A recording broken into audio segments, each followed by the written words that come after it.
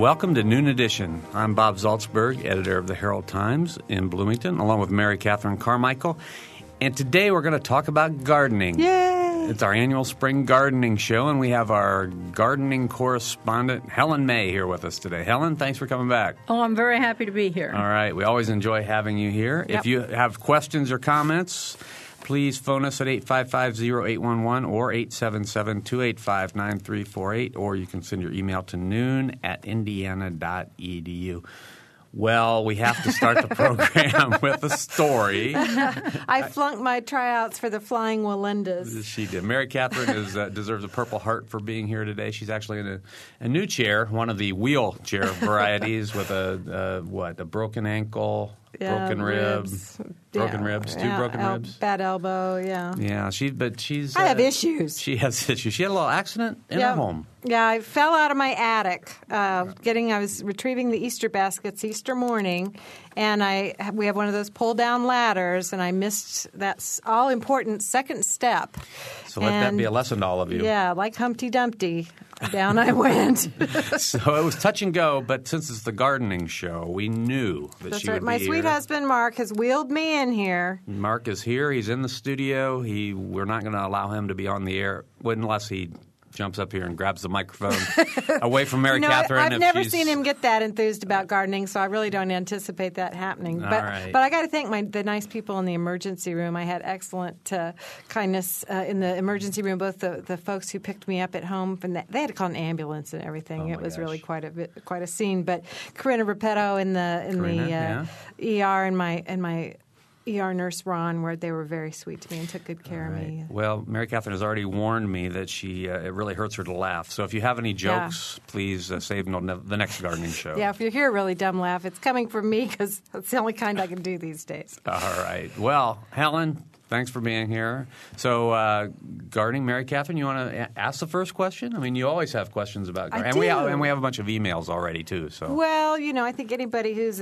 a gardener is feeling that urge right now to get out and get things tidied up, no matter how nice a job you do in the fall of cleaning out your garden space. It always looks bad in the spring. Leaves have blown in and all that yucky stuff that needs to be tidied up. Do you recommend that people remove last year's layer of mulch and start completely fresh? Not necessarily. It depends on what we're talking about. If you have an area where you've had disease problems like a rose bed, that should be removed right down to the ground. But if it's like around big evergreens or something and they're healthy and husky, if it's packed, you might loosen it up a little. Or if it has deteriorated, add a little to it, but there's no need to remove. Now, what if you're going to do this is, I think, a good time to add manure and that sort of thing to your garden. Is that right? You can, yes. Preferably some that has been rotting for a while, nothing fresh. The bag kind, I'm thinking. Oh, the bag kind, yes. Yeah. Now, do you need to remove your mulch before you add that? Again, it depends. If it's just a thin, light mulch that you're going to add to anyway, you might just kind of scratch it all together and, on the surface. If it's a deep, deep mulch and you feel that the plant really needs some help, you might rake it back and apply the mulch and then the manure and then push the mulch back over it. Is there ever a time where applying a nice thin layer of manure is not recommended? That's my Percocets talking right there. Don't make me laugh. Is there ever a time when the application of manure is not recommended, or is it okay pretty much across the board in the spring to do that? In the spring, it's pretty much okay because everything is making growth and needs nutrients and so forth. Now, if you apply in late summer or early fall, you may push some growth that won't be hardened enough for winter. So if you want to put manure, say, around something like young shade trees or shrubs, do that late after several frosts. That way you'll get no top growth, but the roots will still be active probably way into December. So they can be building strength from it that late. Okay. All right, we have a phone call already. Oh, so okay. let's and as we like to remind people on the gardening show, we get lots of phone calls. So if you have questions, you might want to call us early in the show. As has Fred. Fred, go ahead. Hello there, Helen. Hi, Fred. And everybody else. Hey, Fred. Yes, I have a question about achemones. They're about the size of the bulbs are about the size of a Rice Krispie. How big of a pot do you plant them in, and how many would you use in one pot? Okay, if you're going to put like a hanging basket or something, Yes, you space them just 2 or 3 inches apart over the surface. If you're putting them in a flower pot, 2 or 3 little roots at the most. If it's, say, a 4-inch pot.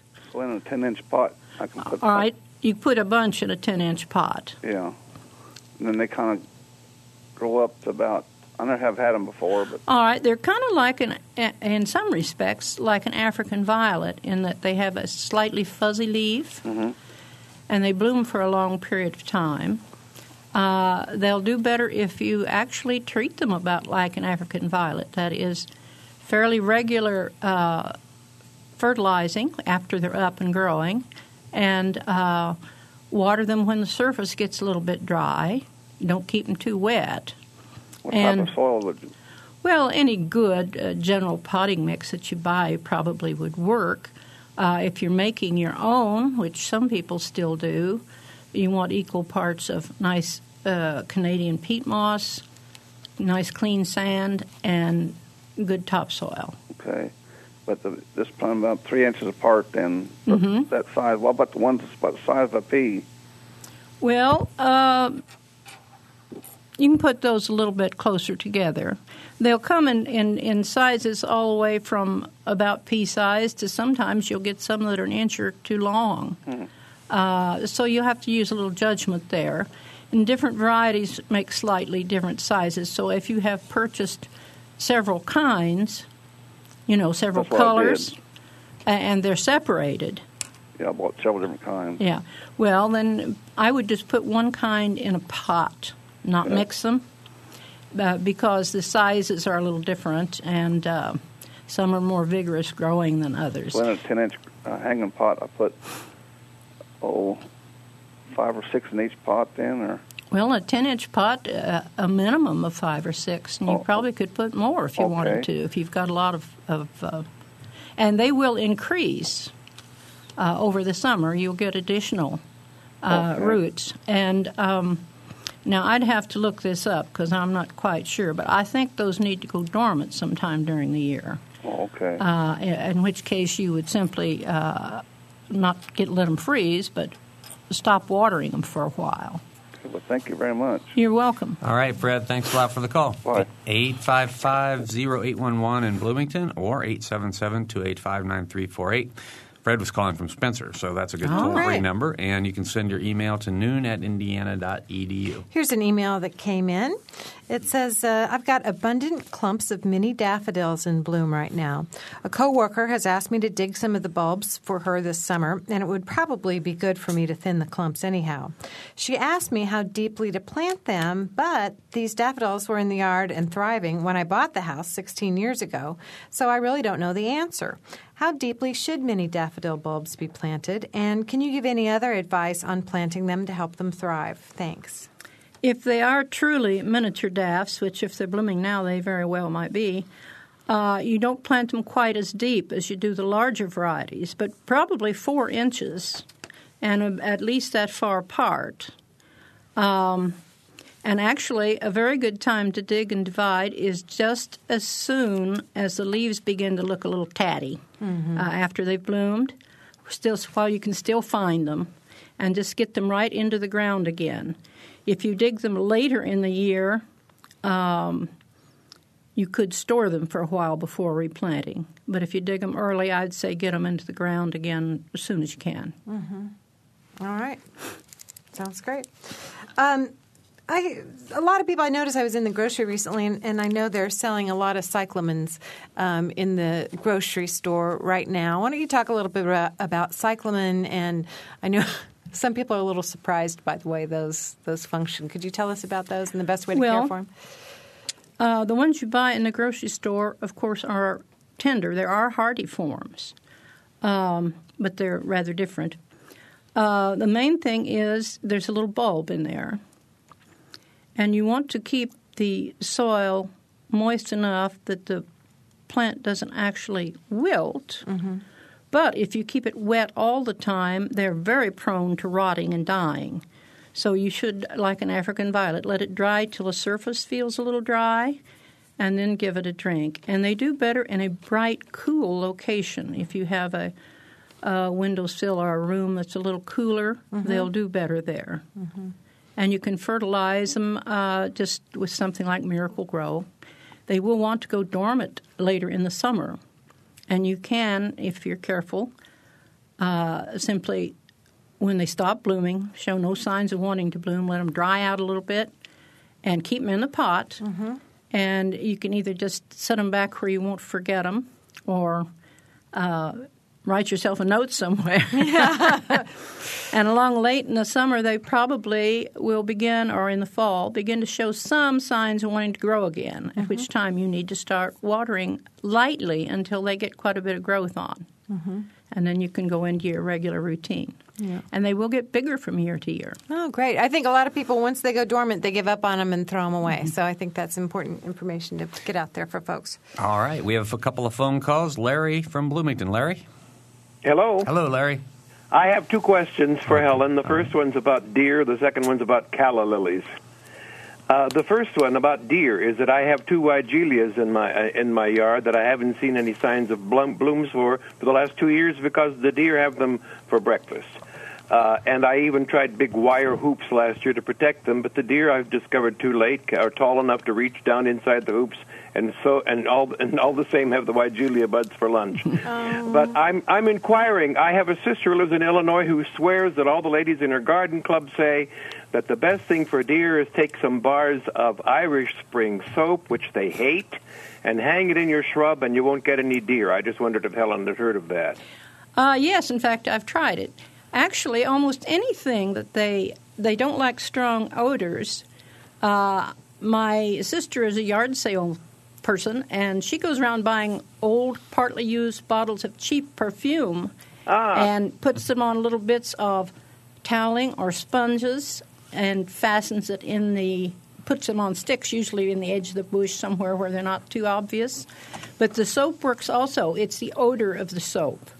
And you just need to fasten it somehow to a stake at about nose height for the deer. Yes. And you can put them in places that aren't terribly obvious because they will smell them. I'll certainly give it a try.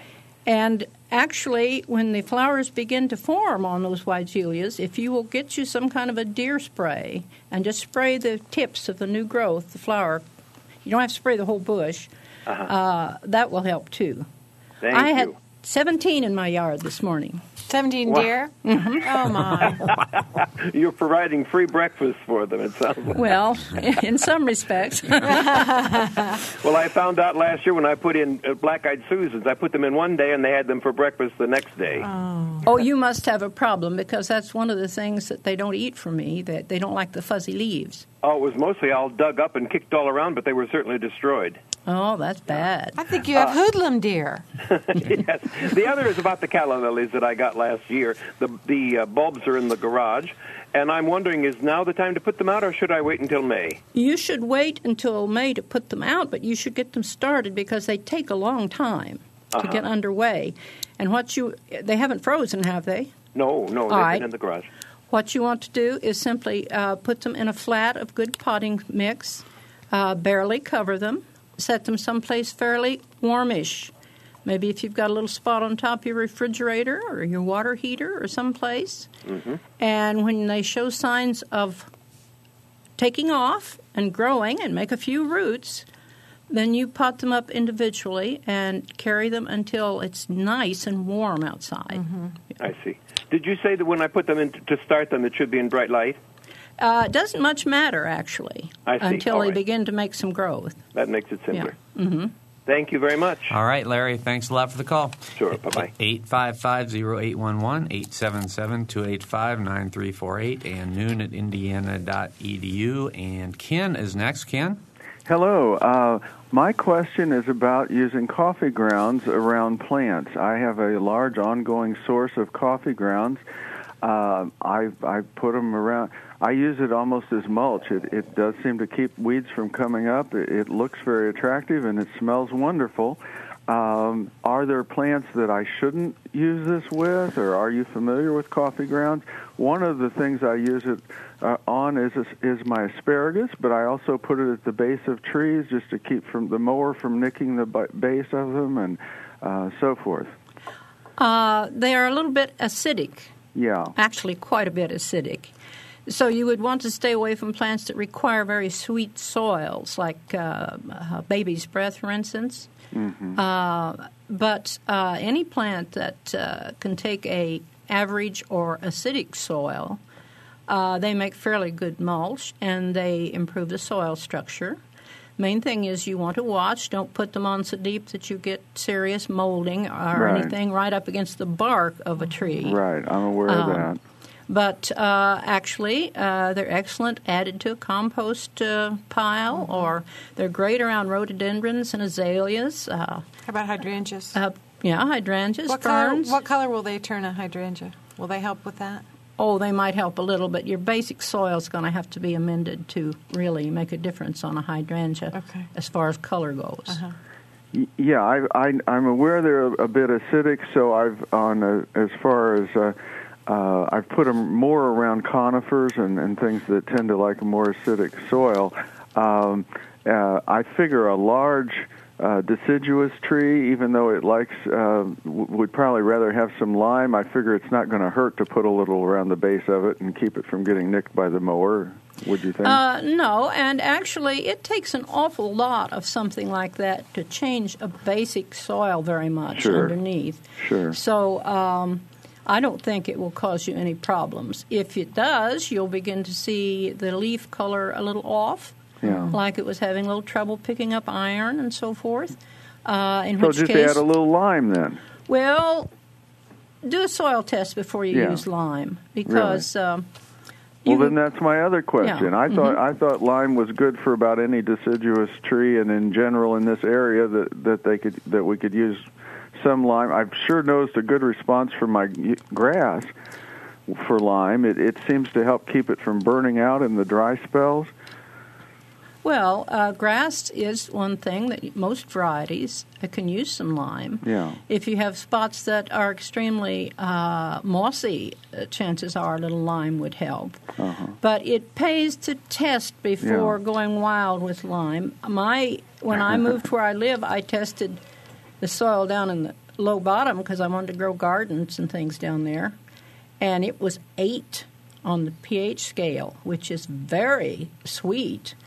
And I realized that it was the stone mills and the creek had been running over there for years with the effluvia from the mills.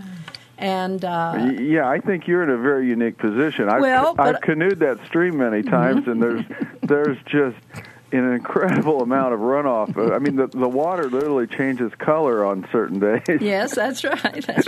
But also up on the hill, where the oak trees are growing, it was definitely on the acidic side. So before you make any big changes with lime, and you don't apply lime every year, even to lime lovers. So be just a little cautious there. Sure. You can buy a simple pH test for like $2 or something, if that's all you're testing for. Sure. But yes, lime helps with these clay soils. It helps to open them up and improve the drainage. Yeah. It makes some nutrients a little more available, but if you overdo it, it makes some nutrients not available. Sure. Well, thank you very much. You're welcome. Bye. All right, Ken. Thanks a lot for the call. The phone numbers again, 855-0811 in Bloomington, 877-285-9348 outside of the Bloomington calling area. And you can send your email to noon@indiana.edu. We have a phone call. We have a couple of emails. We'll get to this phone call first and then try to get the emails before we take our break. So, Joy, go ahead. Joy's calling from Ellettsville. Joy, are you there? Okay. All right, Joy. There she is. Yep, I'm here. Okay. I have a groundhog. I don't want a groundhog. The groundhog ate my peas down to the ground last year, and I don't know quite how to make sure that this does not happen anymore. Well, the groundhog's a little bit difficult because he's kind of big, and you can't scare him easy, and he can dig under most barriers, and in fact, he can climb over some barriers. The ideal situation would be to remove the groundhog, but that can be kind of expensive unless you're the sort of person who can trap him yourself. They can be trapped in have-a-heart traps, live traps, I really don't know of any real repellent that works with the groundhog. You might try something like Ropel, but you can't put that on food crops because it is incredibly bitter. If you can find his den, you might try to make life uncomfortable for him by running water in it or throwing mothballs in it, but I can't guarantee you that any of those are going to work. Even making a lot of noise, they don't like that. No. They'll go find somewhere else. So Irish Spring doesn't work? Well, I put some used cat litter down his hole. Well, that should have made him unhappy. And I haven't seen him since I did that, but I fenced the garden before anything's growing in it. Well, that will help. Now, what you want to do is watch for any attempts at digging under that fence. Right. I put stones around it, but I'm watching very carefully and for tracks and stuff. I don't know. The used kitty litter would run me off. Right. And I thought maybe if I put, hot peppers in there, but they're not repelled by Irish Spring soap or anything like that. Not that I know of. Okay. No. Well, I just kind of wondered. Thank you. The used kitty litter sounds good to me. Yeah, it was pretty gross. But you need to remember that he probably has 2 or 3 entrances to his den. I found 2 of them, and I kitty littered them both. Keep an eye open, and you may just chase him off in time. Now, Joy, if you run short on that, you let us know, because I can help you out. I got a good supply of that. Okay, thank you. All right, Joy, thanks a lot. Here to help. We're going to get to one more email before we take a break, so we hope that Andy will hold on the phone. So let's go to the email. It says we have a large area on the east and north sides of our house that are mostly in the shade. Do you have recommendations for shrubs or bushes that do well in the shade? They would receive a bit of sun early in the morning, but that's about it. If not, do you know of any plants besides hostas that would do well? Well, if the soil is good and not, around houses sometimes it can be packed full of tree roots and so forth. But if you can provide growing conditions that are decent, almost all ferns, astilbes, a few of the hydrangeas, if it's not dark shade. Right. Bleeding hearts, some spring bulbs do very well in shady conditions. And I'm probably forgetting about a dozen good things here. And those are just perennials. Annuals, there are lots of, several annuals. You might check, if you want annuals, of course, impatiens is the first thing because they're so easy and they make so much color. You can do caladiums. Actually, if you should be down at May's greenhouse, they're perennials. They have one whole house that's for shade perennials. You might look through there and see what you can find that's interesting. And also the annuals, someone there will be happy to tell you which of the annuals will take shade. I personally like caladiums in deep shade to brighten it up. Hostas can be boring if you have 12 million of them. But again, there's quite a bit of variety in them if you search around. I love bleeding hearts. They'd be happy. You might, if there's enough moisture there are some plants called Rodgersias that you might try. They're in the far north end of the perennial house on the right. And there are shrubs. I think rhododendrons, azaleas, some. Now, deep dark shade will reduce the amount of bloom you get on those. You might try a few of the hollies, if you've got filtered shade someplace, best bet is just to go ask somebody what they can show you that they've got that's good for shade. Mm-hmm. All right, there are lots of options there for the people that have a lot of shade, like we do. Yep. We have a lot of those boring hostas, but actually there are so many varieties that there are. It does look pretty much different in different parts of the yard. All right, we've hit time for the break. It's our semi-annual gardening show, our spring gardening show. Helen May is here, and we're talking with her about all your gardening questions and comments. So if you have questions or comments, please get in line, 855-0811, 877-285-9348, and noon@indiana.edu. You're listening to Noon Edition. We'll be right back.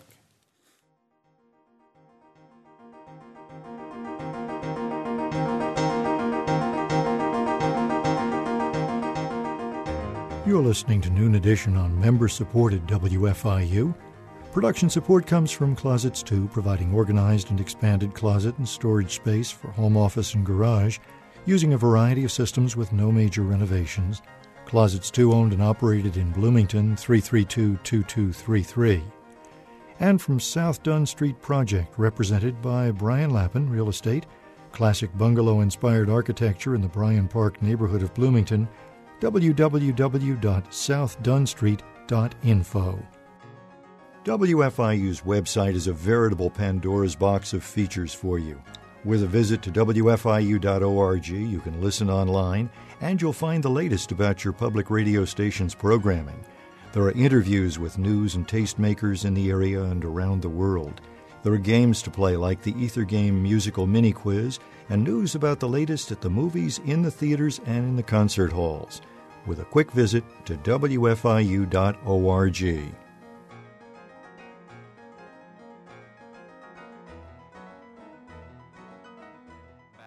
Welcome back to Noon Edition. I'm Bob Zaltzberg from the Herald Times, along with Mary Catherine Carmichael. And Helen May, our gardening expert, is here. Helen is, well, she says she's retired from May's greenhouse, but she has that encyclopedic knowledge about gardening, so she can't ever retire she doesn't from have. She can retire from the greenhouse as long as she doesn't retire from Noon Edition. That's right. That's right. We'll have her here forever.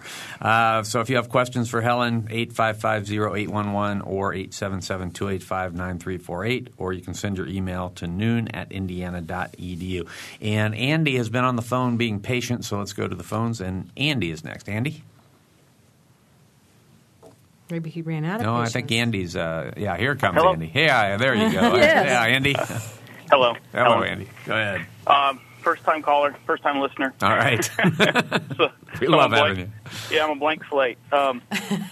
We have – this is a wide-open question. We have about 200 yards of I'd say 200 by, say, 10 feet of scrub trees that we're going to have cleaned out. And I guess my question or my idea is this, and I just want you to critique it, is the guy who's going to clean that out, to have him leave that mulch for the two kind of trees that I want to plant. I'm thinking about putting evergreens in the front and like pin oaks or sycamores in the back that'll grow taller.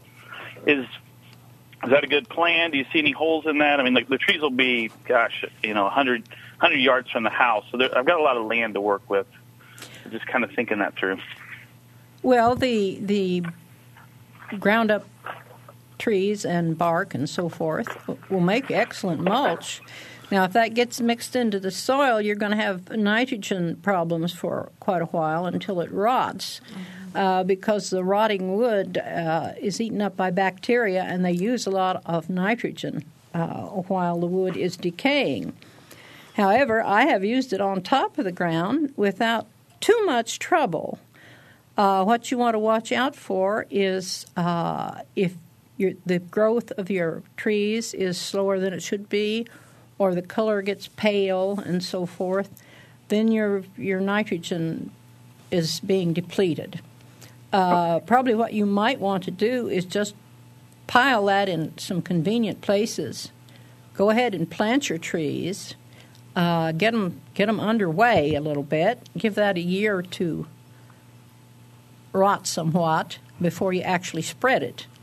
And when you're mulching around trees, especially tender young new ones, you don't want to pile the mulch deep around the base of the tree, like you see in so many plantings, because that can rot the bark right at the ground. What you want to do is make a donut, and the trunk should be in the hole of the donut. Okay. Yeah, but if you, it'll make perfectly good mulch and will eventually lead to much better soil under it. But you need to watch out for nitrogen. Should he add some landscape fabric or something in the meantime to keep it from getting too weedy before he mulches? With that big a planting, landscape fabric's going to cost him some money. Yeah. And putting it down is going to be a problem. Probably what you should do is when you get that land cleared and ready to plant, once you plant, you should put, while the soil is still fresh and has just been cultivated, put a pre-emerge herbicide down. And what that does is it prevents seed from germinating. Okay. And that will cut down on your crabgrass and chickweed and anything that comes up annually from seed. If you can clear the ground of perennial weeds by having it plowed a few times or even treated with Roundup before you actually plant, you'll save yourself a lot of headaches. Roundup will kill any green-growing tissue, but it breaks down quickly and is not a problem in the soil. Okay. All right, Andy. Is that good? Any follow-up? Well, what do you think about the pin oaks and the evergreens? Will you opine on the pines? Pine on the pines. Well, and you can call back anytime. Had you any kind of evergreens in mind, in particular? Well, just like Christmas trees, kind of looking. I don't know what the next just some evergreens. All right. Yeah. I would stay away from anything that might have serious problems with bagworms. Okay. Hemlocks are beautiful and wonderful trees, but there is a problem with an insect in the east that is moving this way, and I don't know how soon it may strike here. So I would suggest that if it's not going to be too shady, that you go with some kind of pines or spruce. And white spruce is a very good tree for this location. It's called white spruce. Of course, it's green, but but it's a good grower, and it will grow in a variety of soils. It grows at a reasonable rate.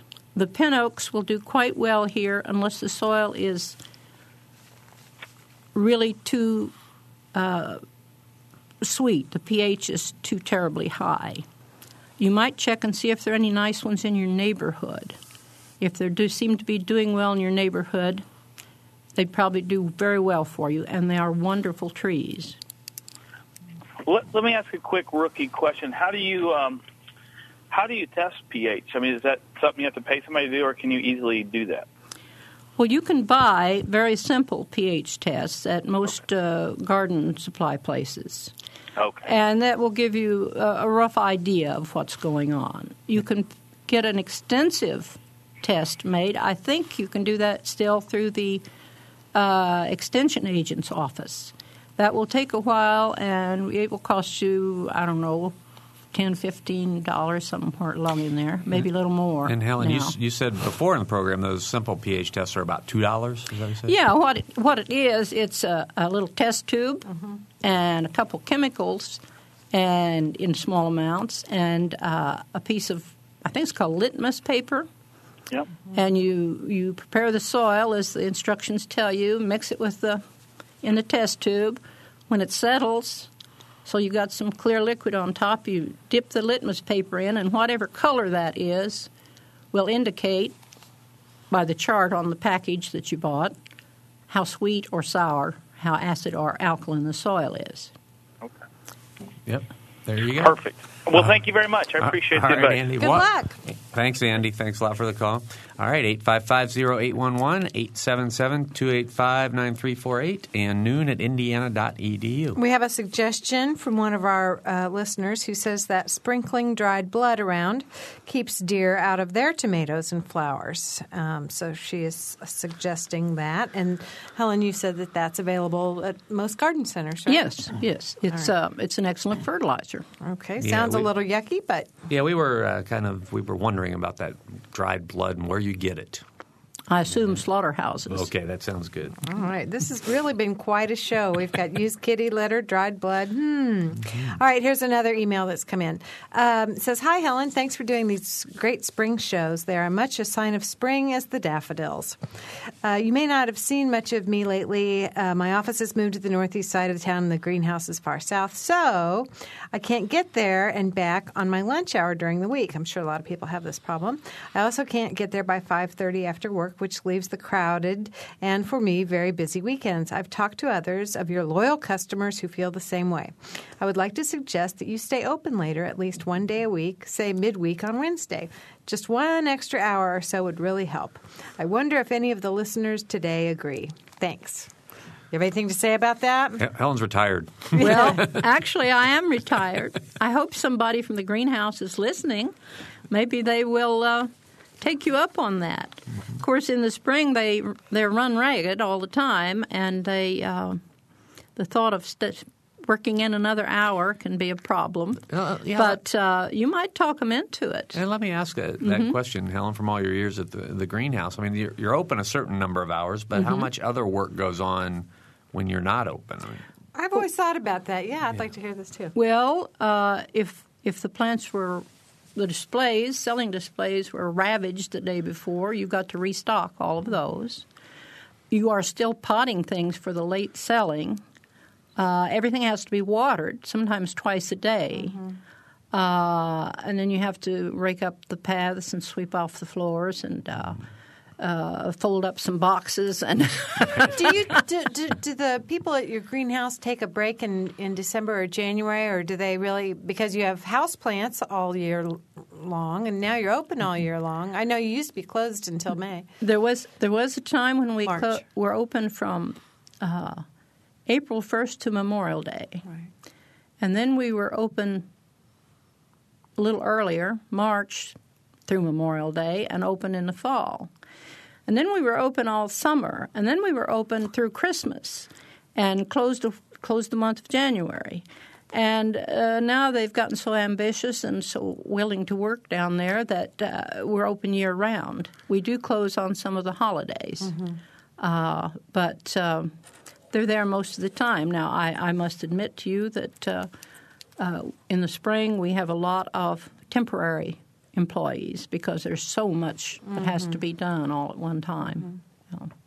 All right. Phone numbers again, 855-0811, 877-285-9348, and noon@indiana.edu. Here's another suggestion from one of our listeners. It says, "I had a groundhog in my small soybean patch last year.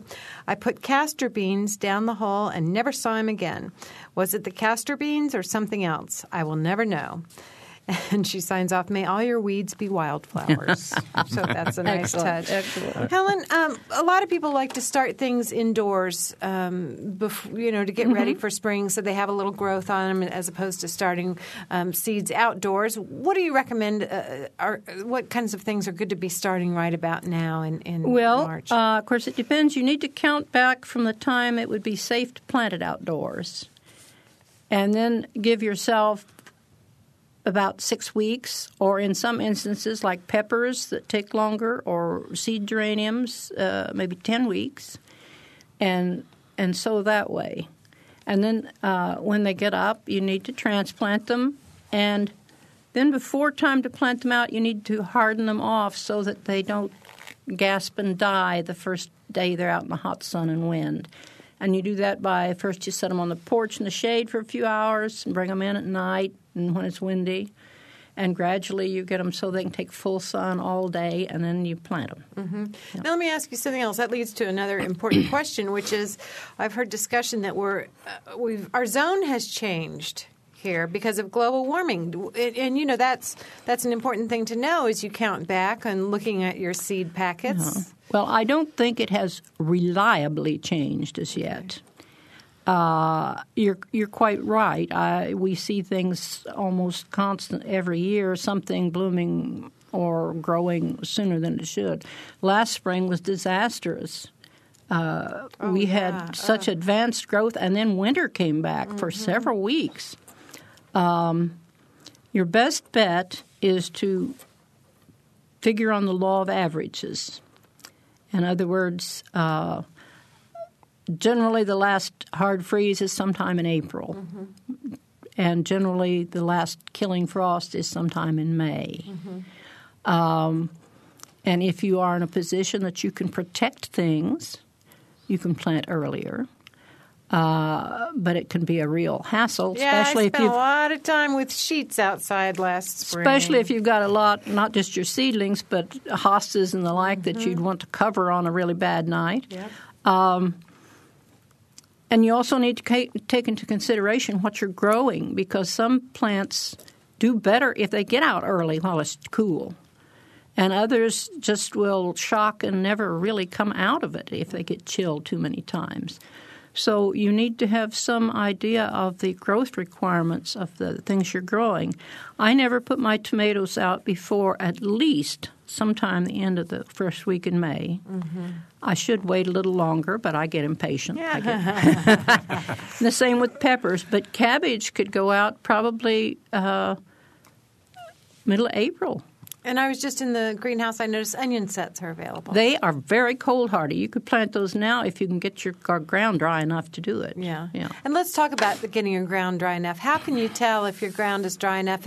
And also, let's back up just a little bit from that. Why is it bad to plant when your ground isn't dry enough? Well, for one thing, if you plant while the soil is really muddy, you're going to end up with just a big clod of hard dirt around the root of your plants, and they're going to have a hard time taking off and growing. Mm-hmm. Generally speaking, if you go out into an area that's, good enough soil to plant stuff in, pick up a handful of it and just squeeze it together a little bit. Open your hand. If it stays just like it was with all your fingerprints intact, no cracks, no nothing, it's too wet and probably too much clay.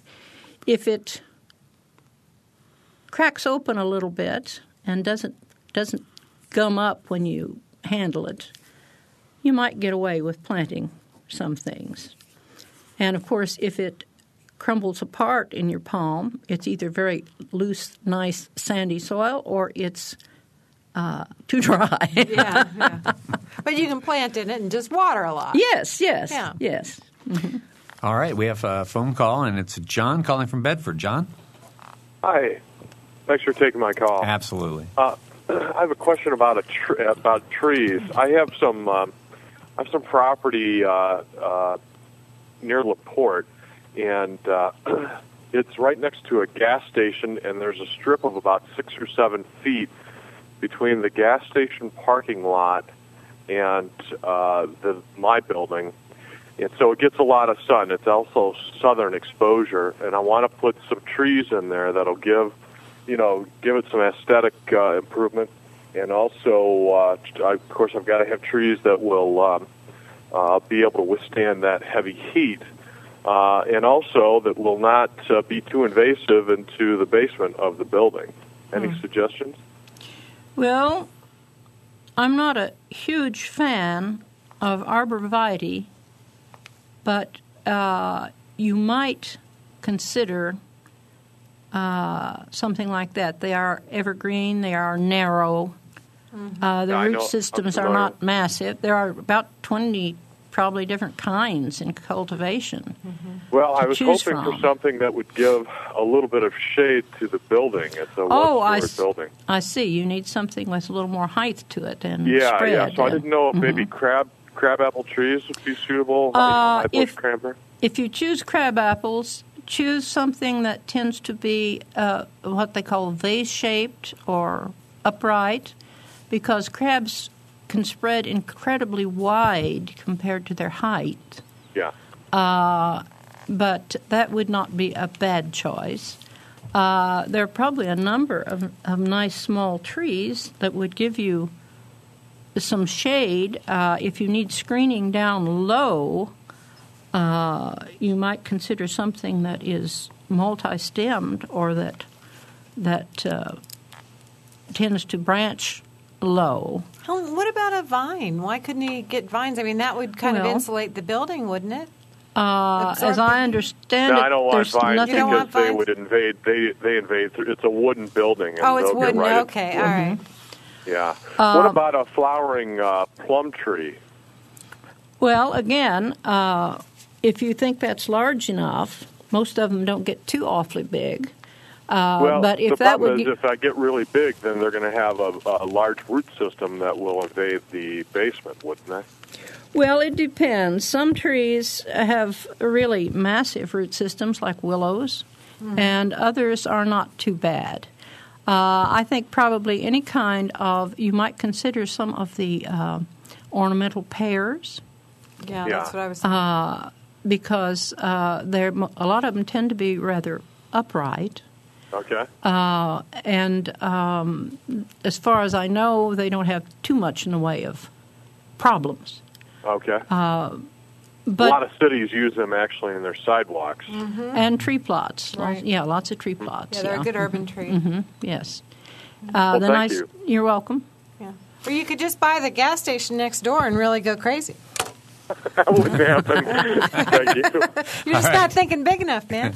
All right, John, thanks a lot for the call. And our phone numbers again, 855-0811, 877-285-9348, and noon@indiana.edu. We only have about 5 minutes to go. Okay. Well, I've got a couple emails. One of our callers has emailed back, I guess, and said that suggests you can get the dried blood at the White River Co-op, among other places. So that's good to know. And then I don't know how I feel about this next one. It says the garden show is always so popular. Helen May should have her own show. Well, that's probably true. Where does that leave us? Well, I don't know. Helen could she could definitely do her own show. I know she could, yeah. There's so much to talk about with gardening all year round. Right? Well, I am retired, you know. Yeah, that's right. I always expect you to wink when you make that statement because I find that so amusing. Yeah. Sure you are. Well, sure. Well, I have a weather question because it seems like you were talking about last year's weather and how devastating it was to a lot of things. What about this year? This year seems to me to be kind of wet and cold for the spring. Well, it is a wet, cold spring. And is that good? It's more nearly normal right. than what we had last year. And I don't think anything's going to bloom out real early and get disastrously frozen back on a season like this. I am a little concerned that it might stay so wet that everything will be late as far as being able to plant. I always have this, we were so dry last summer. I hope we're not getting all our rain now and won't get any this summer. Yeah.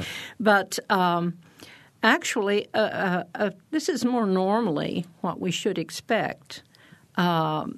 It is the end of March. We should have some pretty balmy days, but we've been just having rain, haven't we? I think we're going to have some more, too. Well, I think this is going to be one of those years, and I base this on absolutely nothing scientific, that you just kind of flip a switch and it's summer. And you're like... that has happened. Yeah. This is kind of shaping up to be one of those years, in my opinion. So. That's right.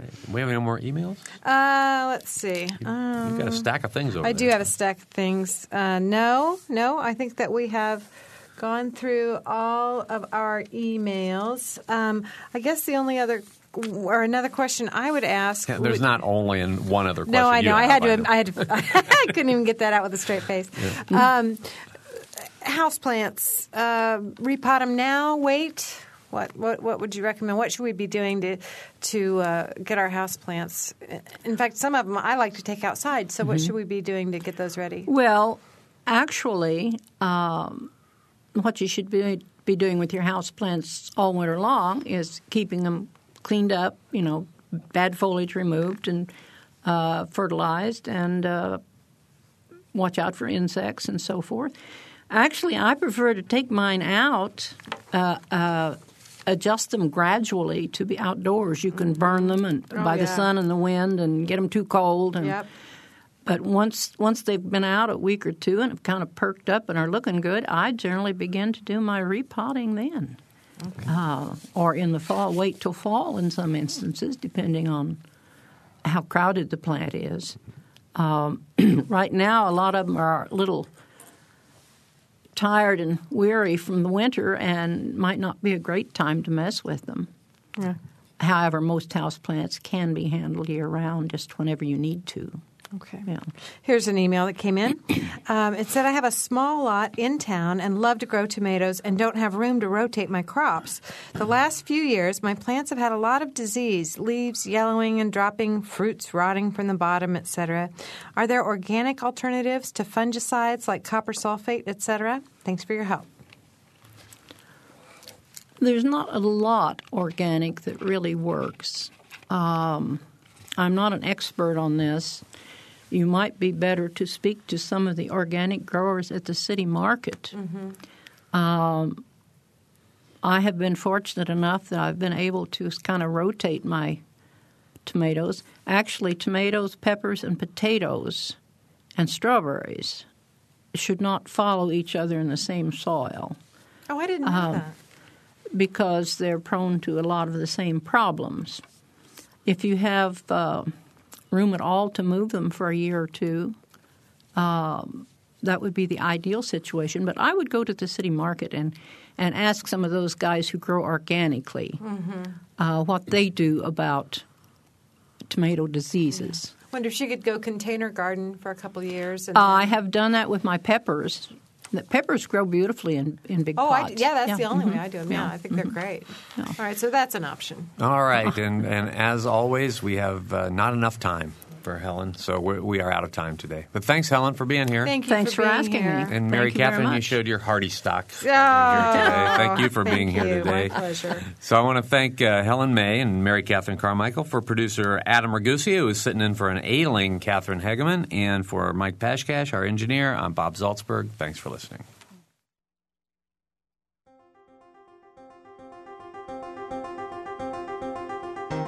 Noon Edition is a production of WFIU and the Herald Times.